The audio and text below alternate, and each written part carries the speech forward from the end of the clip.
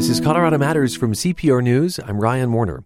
Are we getting the leaders we deserve? It's a question Matt Bai raised recently. He's national political columnist for Yahoo News. Quoting from his piece, if you're mystified by the Twitter war of the candidates' wives, if you can't understand why Wolf Blitzer interviews a former contestant on The Apprentice as if she were a political authority, then I've got a video you really need to watch.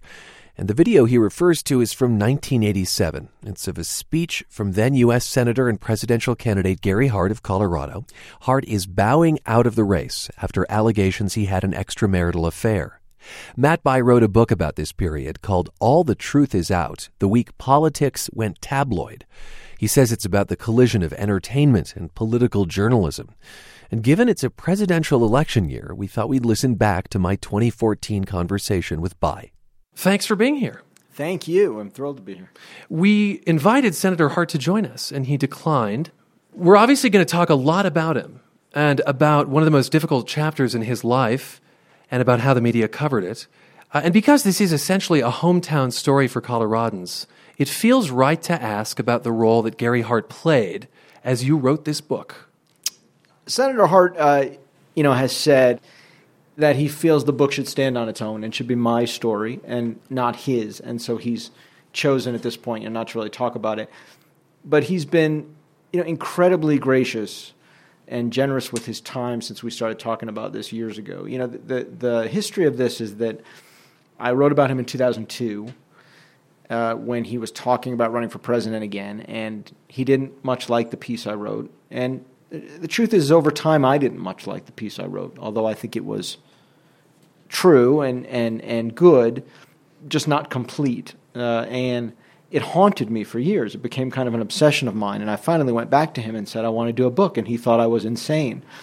Everyone thought I was insane, actually, or a lot of people. But it takes tremendous courage, I think, to go back and relive something that painful late in your life when you hope to have outlasted it. And part of that is an admission that you haven't outlasted it, which is a hard thing to admit. So, I would say that while I don't think he likes every word of the book, and I would let him talk about it when he wants to, I would say that I really admire and appreciate the cooperation and the courage. And actually, John Hart is here tonight somewhere. John, where'd you go?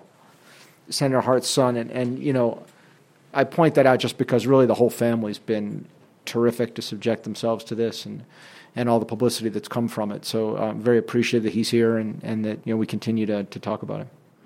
You write, this was Hart's enduring legacy, the inevitable first line in his front-page obituary. No matter what else he did thereafter, even if he cured cancer or found the unified string theory or went completely bonkers and tried to hijack an airplane mid-flight. Did you have misgivings about reopening the wound? Sure.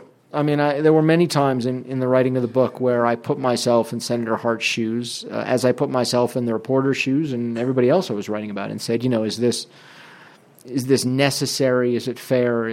Does it do him justice? I think Senator Hart deserves a reappraisal. I think he was a visionary politician. I think he was caught in a moment that's little understood, and I think that he became a punchline in that moment, a late-night punchline in a way that I think young people today can't appreciate how total that branding, that labeling was at that time in America. And I wouldn't have written the book if I didn't believe that we as a country had something to learn from taking a different look at that episode. So you call this a moment, a chapter in history that is little understood or misunderstood. And let's jump in and try to understand it. In the spring of 1987, this dashing Democratic senator from Colorado appeared to be on a solid trajectory to the White House. He was outpolling other Democrats in the field, and he was leading the Republican, George H.W. Bush. But on May 8th, after a week or so of being hounded by the press about an alleged affair with a model named Donna Rice, he bows out of the race. Of course, an infamous photo emerges of her sitting on his lap, and it's revealed that they met aboard a boat named Monkey Business, which added to the late-night punchlines. They both denied it was sexual, but it still caused him to withdraw from the race. And let's hear from some of his speech. He'll mention his wife, Lee, and let's just say that Senator Hart did not strike an apologetic note at that time. Now, clearly, Lee and I have never had a tougher week, but I'm not a beaten man. I'm an angry and defiant man. I've said that I bend, but I don't break, and believe me, I'm not broken. So instead of getting this over fast, I'm going to just kind of talk a while about this week and the times that we're in. And he goes on to say, we're all going to have to seriously question the system for selecting our national leaders that reduces the press of this nation to hunters and presidential candidates to being hunted, that has reporters in bushes, false and inaccurate stories printed, photographers peeking in our windows, swarms of helicopters hovering over our roof, and my very strong wife close to tears because she can't even get in her own house at night without being harassed. And then after all that, ponderous pundits wonder in mock seriousness why some of the best people in this country choose not to run for high office. You write, at that moment, Hart was in a vortex, one he didn't create. Quote, he was rather the first to wander into its path. What do you mean by vortex? Well, there's a lot of forces changing in the society at that time. Really, you're still feeling the echoes of Watergate, right? So the country's still kind of reeling over a crisis of the morality of a leader, right? This is not a case of policy betrayal or corruption, although Vietnam certainly contributed to the cynicism around government. But suddenly the country's faced with a liar having been president and having been thrown out. And so there's a feeling that personal morality matters more. This concept of character, which has been around presidential politics since the early 1970s, late 1960s, becomes much more important in this period. You have a new generation of journalists coming into the profession, just coming onto the campaign buses now, for whom this is a guiding issue. First of all, they want to make sure that doesn't happen again in a very pure, real sense, in an understandable way. They also, have seen the movie, All the President's Men. And that movie, even more than the book, more than the scandal, is a cultural landmark. Because for people in my industry at that time, that's who you want to be. You want to be Woodward and Bernstein. And that means taking someone down. That means exposing the lie, the fraudulence. That now has become the focal point of politics. Character is the issue. And then you have, changing attitudes about adultery on the left, because the feminist movement made it much less tolerable than it had been before when it was kind of winked at. On the right, you have the rise of the moral majority and the culture warriors who brought about the so-called Reagan Revolution. All of these things are happening at the same time. And then you have the birth of the satellite dish. And that begins to really change the definition of news, because suddenly now TV can come from any place at any time. We no longer need to wire it up weeks in advance. Including Gary Hart's home in Colorado. Yes, and that's because that's the first time you see this in a political scandal, and that's because now stories unfold like soap operas. Don't forget, and we do forget, in the months before this story, you had Jim and Tammy Faye Baker, which some people will remember, right? The preacher accused of sexual wrongdoing and the wife with the mascara and the whatnot. And that's the highest rated interview Ted Koppel's ever done to that point on Nightline, which Nightline is a cultural, icon, as a show. That show is, extraordinarily powerful in America at that time. So the whole idea of news is verging into entertainment. It's becoming a much more entertainment-driven culture and a more entertainment-driven industry. Hart doesn't create this moment. He is made for it in a way. He walks into it. If he doesn't walk into it, I guarantee you someone else does, Bill Clinton or someone else. But the interesting thing about Senator Hart in this context is the irony for him, and I think one of the things that makes him such a compelling character, because this really is a character-driven narrative. It's a story, and that's what gripped me. And everything you think you remember about it, by the way, is just wrong. The public perception of this story is just wrong in so many ways. When you mention the picture, and hopefully we'll talk about that, because that's wrong. But it comes later. It comes later, and it's not on a boat. It's actually on a crowded pier. So all of this is different. But the thing that's fascinating about Hart is that he sees around corners like no political figure of his day. He's a real visionary. And I'm going to tell you, I've covered 4 presidential campaigns. I've been doing this for 15 years. You don't meet a lot of visionaries in politics or in anything else. The man's a visionary. He can see. He's talking in 1985, 1986 about stateless terrorism. He's talking about oil independence or going into war over oil. He's talking about the transition of the manufacturing economy to the silicon chip. This is real. I mean, every notion we get of where the country is going and all the challenges we have not met, he's articulating. But he can't see around this one corner. He is blind to the cultural tilt toward entertainment and tabloidism in politics. His young aides say to him, look, they're coming for you. These new reporters, they care about your personal life in a way that the older guys didn't. And he can almost be made to believe that someone will care and write about it because he can hear the speculation and the rumors. But he cannot for the life of him imagine that someone will come searching out the evidence, because everything in his public life to that point, having been a campaign manager of a national campaign in 1972, having come to the Senate, having served on the Church Commission, having run for president and become the biggest political celebrity in the country for months in 1984, everything in his experience to that point tells him that this is not the thing that reporters write about, and he's wrong. Let's take a break from my conversation with Yahoo News national political columnist Matt Bai. We spoke at the Tattered Cover in 2014 about his book, All the Truth Is Out, The Week Politics Went Tabloid. Recently, Bai revisited what he calls the collision of entertainment and political journalism in an election year column titled, Are We Getting the Leaders We Deserve? We'll be right back. This is Colorado Matters from CPR News. You're with Colorado Matters from CPR News. I'm Ryan Warner. Matt Bai has written about politics for much of his career, and he says the rules for journalists and politicians changed in 1987, the year U.S. Senator Gary Hart of Colorado withdrew from the presidential race. In a recent Yahoo News column, Bai says that paved the way for this year's unusual race. We spoke back in 2014 when his book about Hart's alleged affair and ensuing political downfall was published. It's called All the Truth Is Out, The Week Politics Went Tabloid. This is, I suppose, in contrast to an earlier president who we now know had something of an illustrious sexual history, JFK. That's one of them. That's one of them. The point being, it's not that there hadn't been sexual indiscretions in politics before, but they just hadn't been caught in this vortex. No, I mean, look, Theodore White, the presidential historian, the preeminent presidential historian, wrote in his memoir that he knew of 3 presidents or candidates who he didn't think had, I think he called it, taken casual partners or some such thing on the road. And if you're interested, I think it's Harry Truman, George Romney, and Jimmy Carter. Those were the 3. So you can go through the rest that you might imagine. You're kidding me. Really?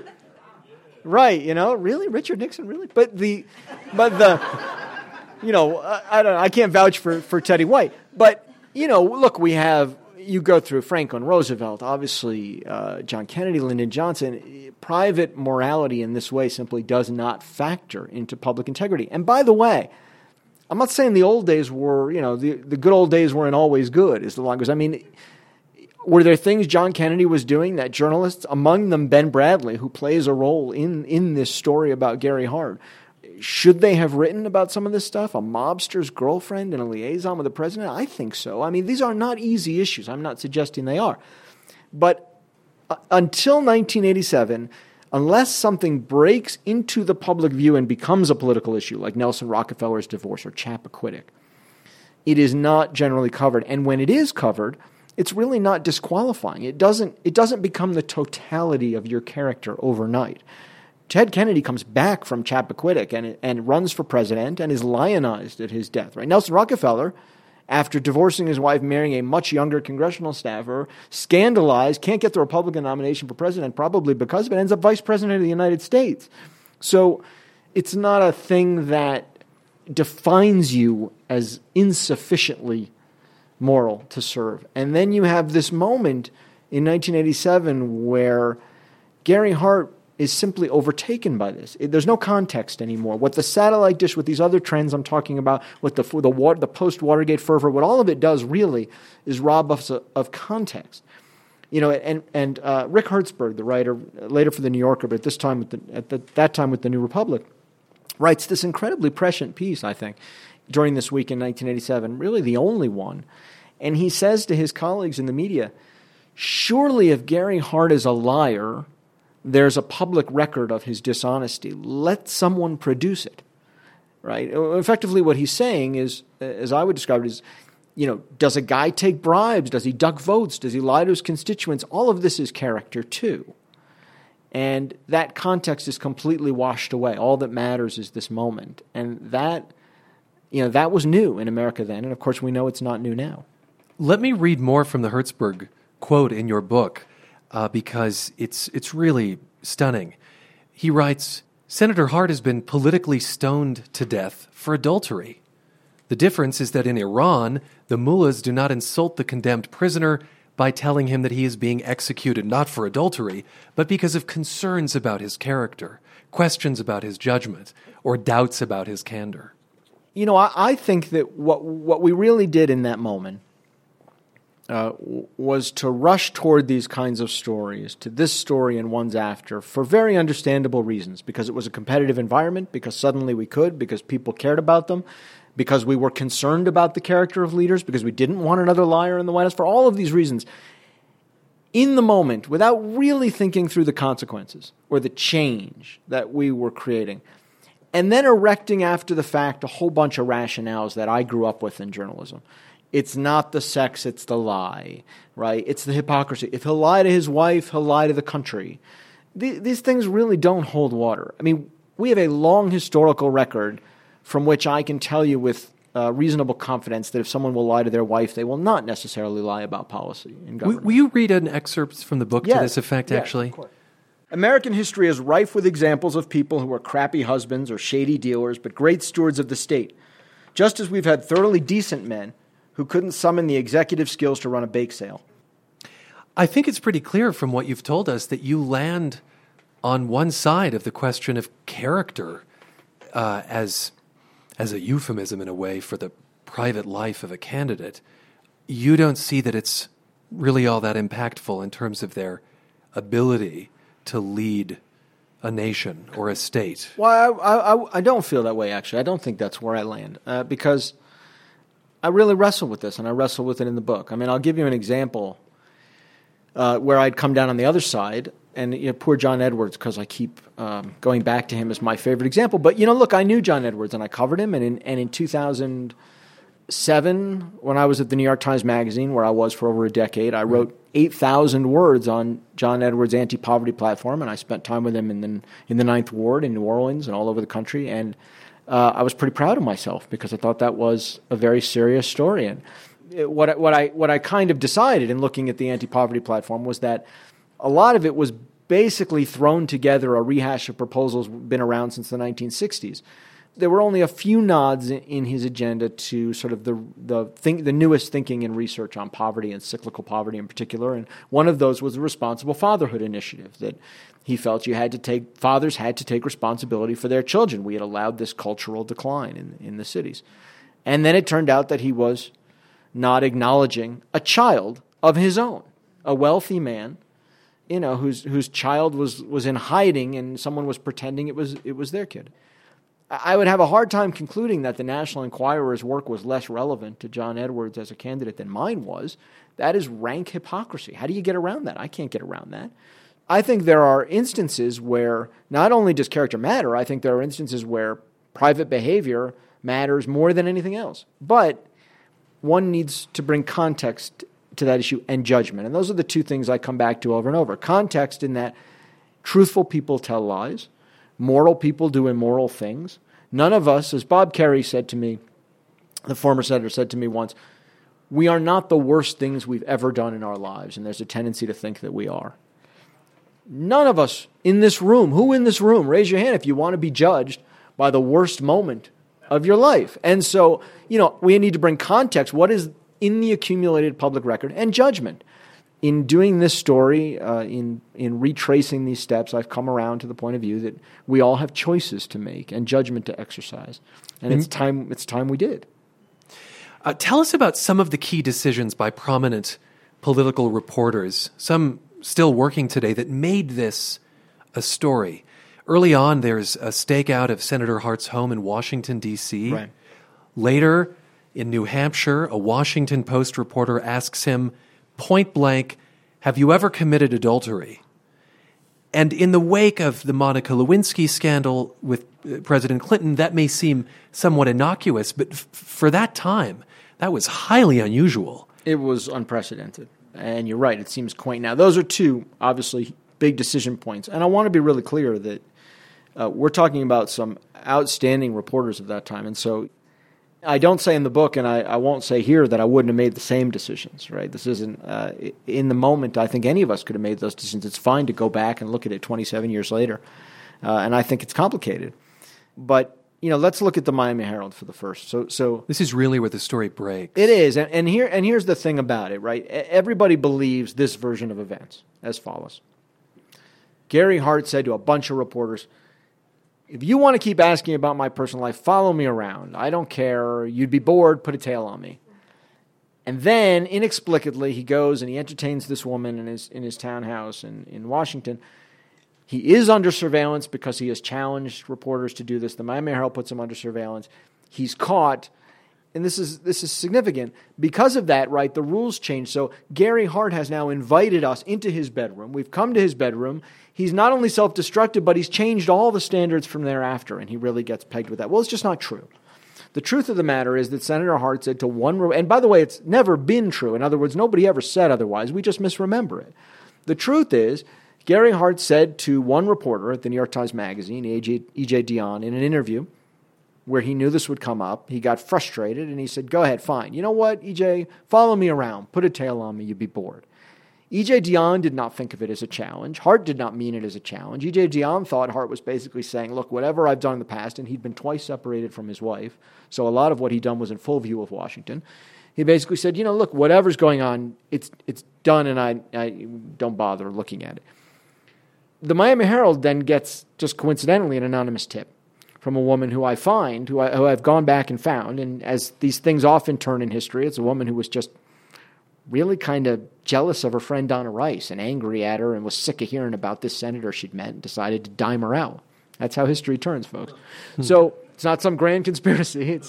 You got to watch your friends. You're the first to get the admission that she was... I am. I mean, it's easier 27 years later. But yeah, I am everyone assumed it was someone else, and it wasn't. So the Herald gets this tip. They set about trying to confirm that this woman is going to Washington.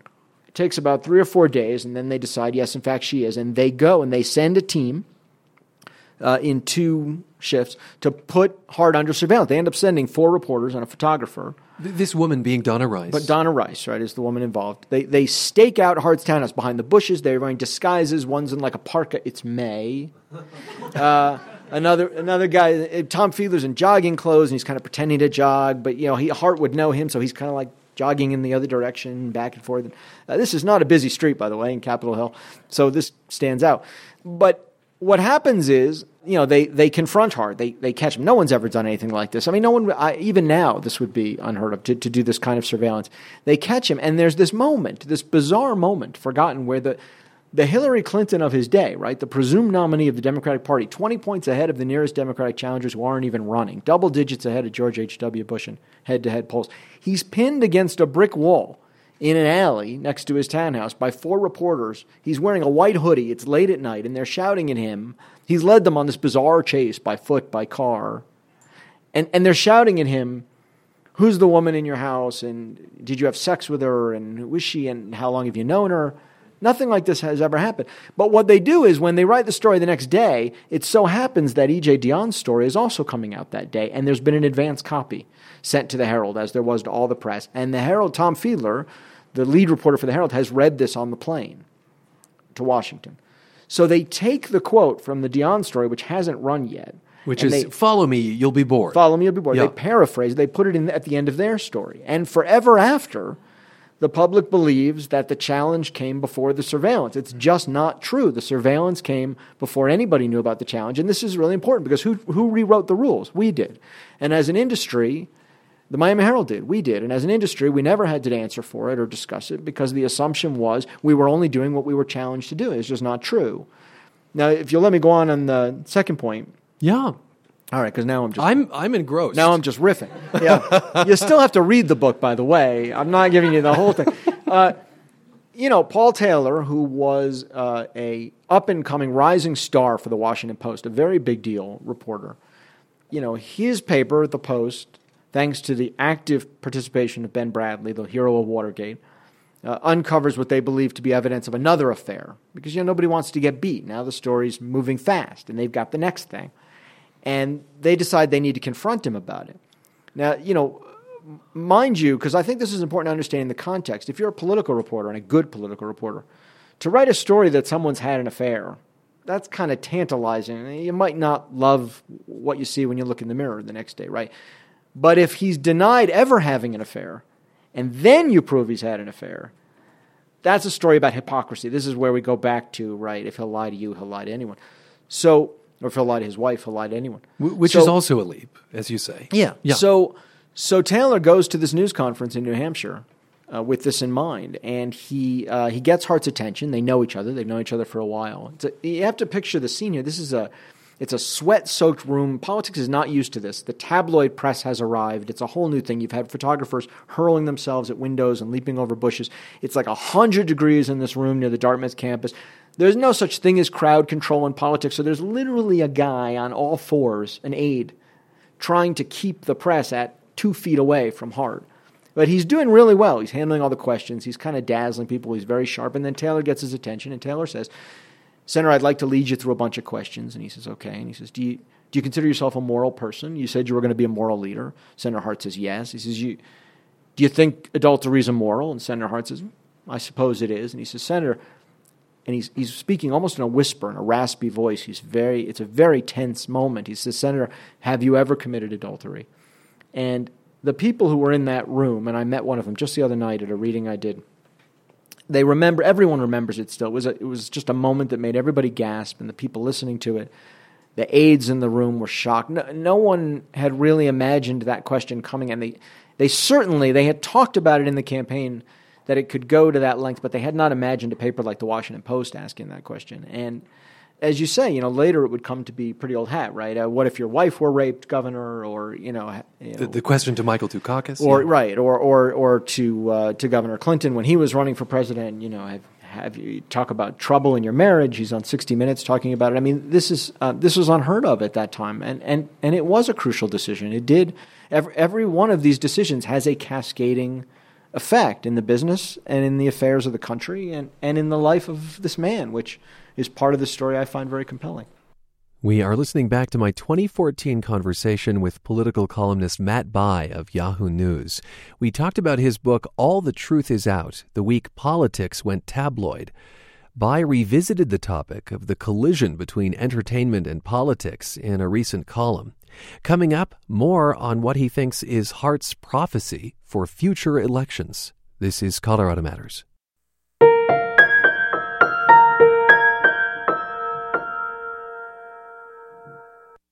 This is Colorado Matters from CPR News. I'm Ryan Warner. Let's return to my conversation with political columnist Matt Bai. We spoke at the Tattered Cover Bookstore in 2014 about his book, All the Truth Is Out, the week politics went tabloid. It examines the downfall of presidential candidate and former U.S. Senator from Colorado, Gary Hart. In 1987, Hart's White House hopes were dashed because of an alleged affair. Bai says it was a pivotal moment for politics and journalism. More recently, in a Yahoo News column, he wrote that Hart's, quote, sounded the alarm on how the media's growing interest in politicians' personal lives would affect who runs for office. Let's have you read another excerpt from the book. So shortly after that encounter, which was in New Hampshire, is that right? Yes. Yeah. He flies home to Colorado. Senator Hart does, that is. And I'll have you pick up the story from there. Hart read Tolstoy's Resurrection on the plane, which had to be rerouted away from Stapleton Airport in Denver because of all the media camped out there, and which ended up landing at a smaller airport that was besieged by yet more media. Hart wasn't sure what to expect when they landed, but the NBC helicopter that hovered above his car as he raced through Bear Creek Canyon, pursued by cameramen, pretty much answered the question. He could barely get through the front gate at Troublesome Gulch with all the lenses swarming around the car and banging up against the windows like giant predatory insects that literally rocked the car. When he and Lee were back in the cabin, an empathetic photographer slipped a note under the door. It said the cameraman had telephoto lenses and could see through the windows into the kitchen. They were surreptitiously shooting the family. So the Harts pinned sheets and blankets over the windows and sat by themselves in the dark. And that account comes from one of your interviews with Senator Hart. Is that right? It does, yeah. Yeah. Yeah, it does. it's an intense time, and unimaginably so, again, in that era.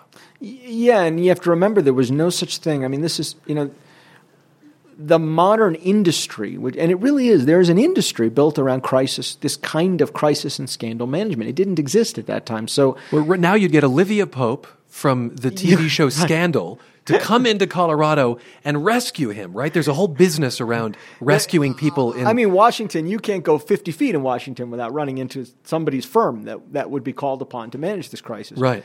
But as it was, that didn't exist. So, Lee Hart is in the cabin in Colorado, here at Troublesome Gulch in Kittredge, and she can't get out because the press is just mobbed around the gate. This is prior to Hart's withdrawal. So they send Joe Trippi, who later becomes a pretty famous Democratic consultant. He's in his 20s. They send Joe Trippi up there, and they say, Joe, get her out of there. Do something. He arrives, and he sees this line of satellite trucks going down the gravel drive. I've never seen anything like this before. A line. These are brand new. They didn't exist 2 years before. And Trippi says to himself, it's a family station. I don't want to swear, but he says to himself, holy crap, they move now. Because he can't imagine that the entire media has come to the gate. And one of the first people who puts a microphone in his face, this guy puts a microphone, he says, I'm from a current affair. Is the senator's wife inside? And Joe thinks to himself, current affair? He looks at the guy, he says, you have a show for that now? Because he can't imagine, he has no idea what they're talking about. The show's brand new. It's just launched that year with Maury Povich.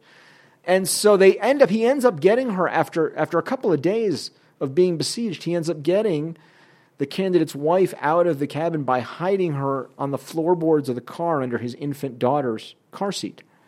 And with blankets over, and they just kind of roll through the press. I mean, today this kind of thing would be unheard of. The first thing you would do is establish perimeter, bring in security. And they did bring some security eventually, but just the tabloid press to this moment had not covered politics, and they had not covered politicians like celebrities. And this is the moment when the tabloid press makes its incursion into politics, and the political press says, well, this is our story, not yours. And they begin to behave in kind. And what had been a pretty genteel part of the business of media, becomes a blood sport.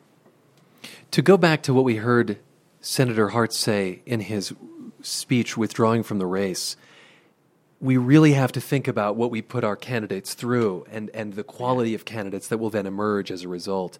I want to ask you, do you think that this event changed the quality of candidates that we get running for office?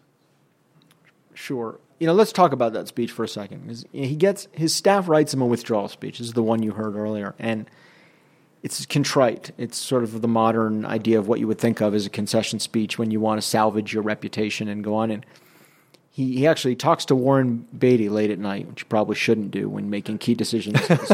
and he says, what he said to me was it made him want to vomit. He could not give that speech. He was too angry, and he tore it up. And he comes out and he gives this very defiant speech, which you heard. And what you didn't, he says, we'll become the hunters and the hunted in this country. He says, mark my words, politics will become a spectator sport in this country. And he ends by saying, by paraphrasing Jefferson, he says, I tremble for my country when I think we'll get the leaders we deserve.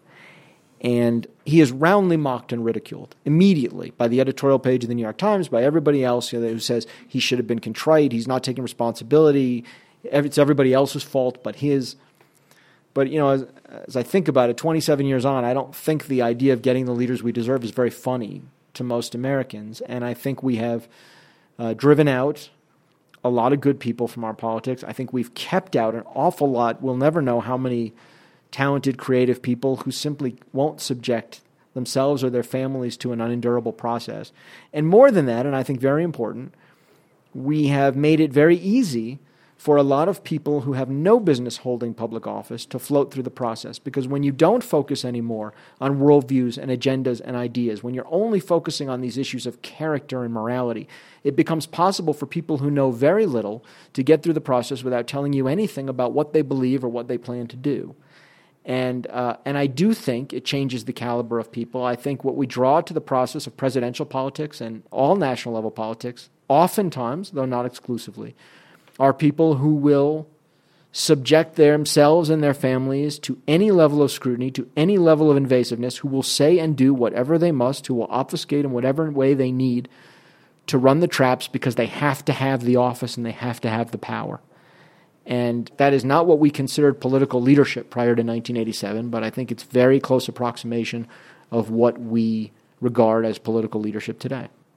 I don't want to ask a prurient question, but I want to ask about a prurient question. That sounds like a journalist right there. It was unclear at the time if Senator Hart ever actually slept with Donna Rice. Both parties deny it. Did that matter to you nearly 30 years later? That's an interesting way to ask it. Obviously this gets a little bit to the end of the book, and I don't want to give away the ending. I will tell you he does not become president. Spoiler alert. Yeah. Did I care? I did care only to the extent that I thought, wow, if all of this happened over something that was assumed but actually didn't happen, then that would be like a sort of bizarre historical irony and injustice and interesting. And so the thing I really wrestled with in reporting the book, talking to Senator Hart, talking to Donna Rice, talking to other aides, was how much did I want to know? How much did I have an obligation to ask? In some ways, I went through the same process that maybe some of the reporters should have gone through. And maybe some did back in 1987 about what people needed to know and what they didn't and what I had a right to know. And I wrestle with it really in the final pages of the book, and I think I'll leave it there. Political columnist Matt Bai speaking with us at the Tattered Cover in 2014 about his book, All the Truth Is Out, The Week Politics Went Tabloid. Bai revisited the topic in a March Yahoo News column. Coming up, when does a candidate's personal life matter? This is Colorado Matters from CPR News.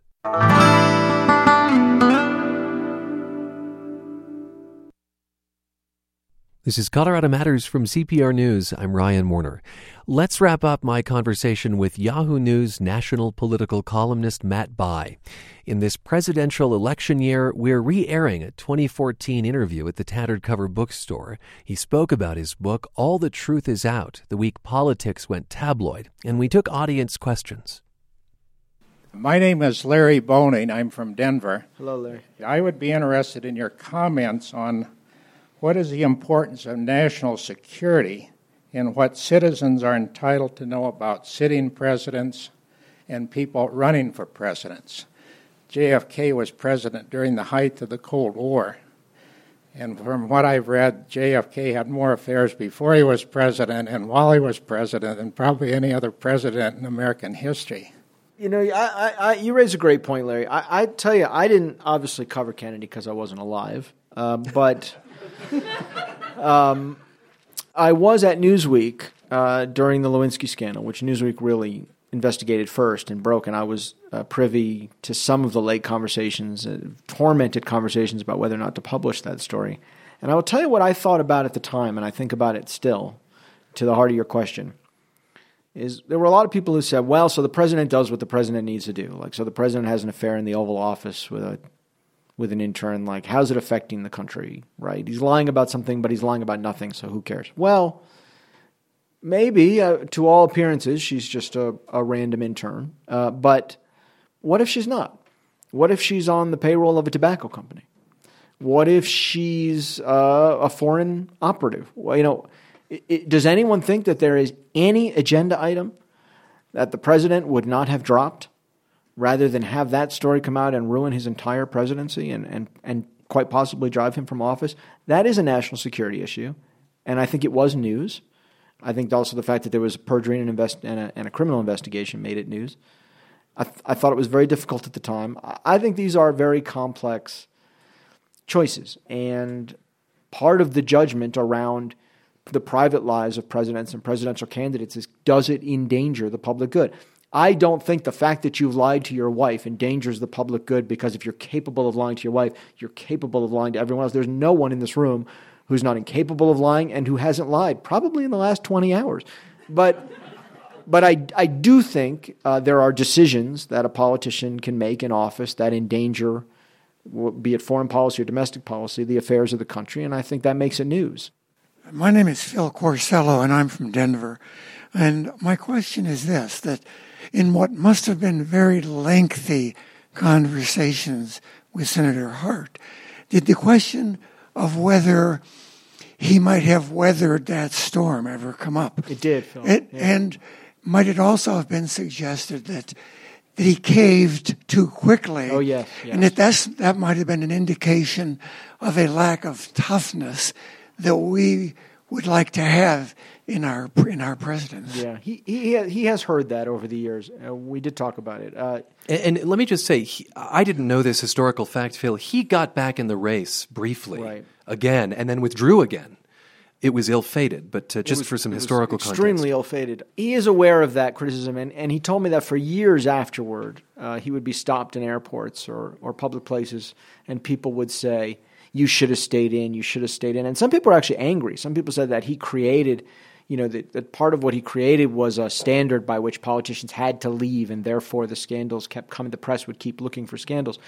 Look, what he would tell you, I wasn't there. What he would tell you is that it is hard to imagine what he and his family were going through in a week where no one had gone through something like that before. There was no crowd control. There was no media strategy. There was no way to get around the filter. It was unrelenting.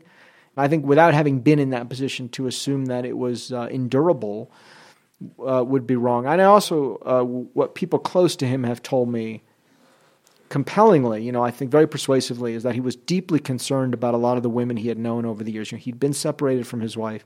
He had dated. He had been in Washington a long time, and there were a lot of women starting to get calls and knocks on their doors, and at least one of whom told him that she would kill herself if her name were published. And one of the things he said to his aides the night before he got out was that he did not want to put people through that. And I don't discount that either. I think that was real. I'm Sean McNamara from Denver. Hey, Sean. And I'm 40 years old, and I think for as long as I've cared about news, online or on TV, I've had to regard it as entertainment and not as news. And that's my attitude today, in a general way. And if you could step into that view, do you foresee a time when someone like myself would once again see the news as news and no longer as entertainment that appeals purely to my adrenaline rush? Can the cat go back in the bag in a way? Yeah. It's funny, Sean. Yeah, I was thinking about this because I did Jon Stewart the other night. I went on The Daily Show, and you can find the clip on Google. And that might be your answer right there. But right. But this is the irony. This is the funny thing, right? So you go on The Daily Show and you think, well, this is the entertainment piece. This is guys using news to create comedy. I mean, Jon Stewart will say he's not a news guy; he's an entertainment guy, and yet it's less like entertainment than the TV news because he's actually listening. He does a great interview. He doesn't come in with a list of questions that have been written out for him that he just reads and goes away. You talk to most TV anchors, you could say, the answer to the first question is, actually, I just killed my parents before I came here. I locked them in a closet. Fantastic. And when you wrote the book, they're not listening to you at all. They're shuffling papers, and there's all this artifice in news. And Jon Stewart, there's no artifice. That's why people like it. That's why people respond to it, because it's not pretending to be anything other than what it is, and he's actually paying attention. And it made me reflect on this question that you raised about what is entertainment and what is news, because I'm starting to think that I had them reversed. I don't think news is going back to what it was entirely, and I don't think it should, because that wasn't great either. There's an awful lot of boring news in the old days, I think. The Wire story that you got every day was, there was no analysis to it, and honestly, we live in a much more complicated world where media literacy analysis are very important. You can't just... You don't want to read stories that are just about the talking points the guy gave you yesterday, because that wouldn't be illuminating. But what makes me optimistic isn't just that we have a new generation coming, because generations change the ethos of everything, and people your age and younger coming into the business now want to change this. But also that we have such varied avenues of news now. I mean, I think we're always going to have that entertainment piece. If you want to watch Fox, be my guest. But at the same time, we have all these new websites and reinvigorated newspapers online, I hope. And so I think in that wide variety of choices that you will have, you will have the ability to surround yourself with more serious news sources than you probably ever could before. And there's an awful lot of good journalism out there. So I'm optimistic, but I'm always optimistic. I'm Mike McPhee. I'm a retired Associated Press reporter and retired from the Denver Post.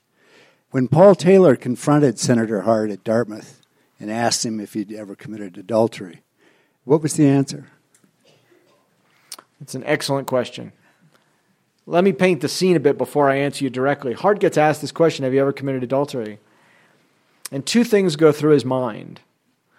The first thing he thinks, he's looking at all these reporters who he's known, who were on his campaign plane in 1984. He knows who they've slept with. He knows who's had adulterous affairs. So the first thing he's thinking to himself is, you've got to be kidding me. Right? They're all just demanding. They're all just looking so sanctimonious, and he knows they've cheated on their spouses. I mean, that happened when I started covering campaigns, and I think it was much worse, in those days. And then the second thing that goes to his mind is he went to Bible college. He's a true theologian. Went to divinity school after that, and he's thinking, what is adultery? Well, he actually starts to think about the biblical definition of adultery and how do you answer a question like that. And what he says is, I don't think that's a fair question. Interestingly, he had practiced this with Kevin Sweeney, his press secretary, on the plane to New Hampshire. And Sweeney says to him, you could get asked this. And Hart says, well, that's nobody's business, and I'm not answering that. And Sweeney says, that's exactly the answer. But in the moment, the indignation sort of flees from him. He's bewildered, and he's got all these things going on in his mind. There's a long pause. He says, I don't think that's a fair question. And then Taylor goes on to question him more. Well, do you and your wife have an open or non-traditional marriage? Because now he's on a roll. And Hart says, my inclination is to say I shouldn't have to answer that question. And then he pauses and he says, but no, we have a very traditional, loving marriage, or something to that effect. And, it's a very poignant scene, because every politician from then on knows that, has the impulse that the answer to that question is none of your damn business. It's just not a tenable answer. And it's essentially the answer Hart gives then, and it's essentially the answer he gives for 27 years and gives me. If I ask him details of his private life. And I want to end this way, if you'll indulge me for a minute. It's a bit of a segue from your question, but here's the question I would pose to you, and I would ask you to think about, and I think it's the question posed by the book, which is, how are we going to define character? Is character the guy who gives up whatever career he could have had, who gives up his lifelong yearning for public service because he's not going to subject his family to that, because he's not going to do the Oprah interview, because he's not going to hire an image consultant to put him on tour, and because for 27 years he's going to say it's none of your damn business? Or is character the guy who will lie to your face, say and do anything, bring his wife on TV, parade his family in front of the cameras, whatever it takes, to reassure voters that he's just like them and understands their point of view? And, for a long, long time in American life before this moment, I think the determination to stand by one's convictions, no matter the cost, was considered a hallmark of leadership. And what we call it today is insufficient character. And I think it's a question worth considering. Thanks for being with us. Thank you for having me. Matt Bai of Yahoo News. The presidential race inspired us to revisit that 2014 conversation. His book is called All the Truth Is Out. I'm Ryan Warner, CPR News.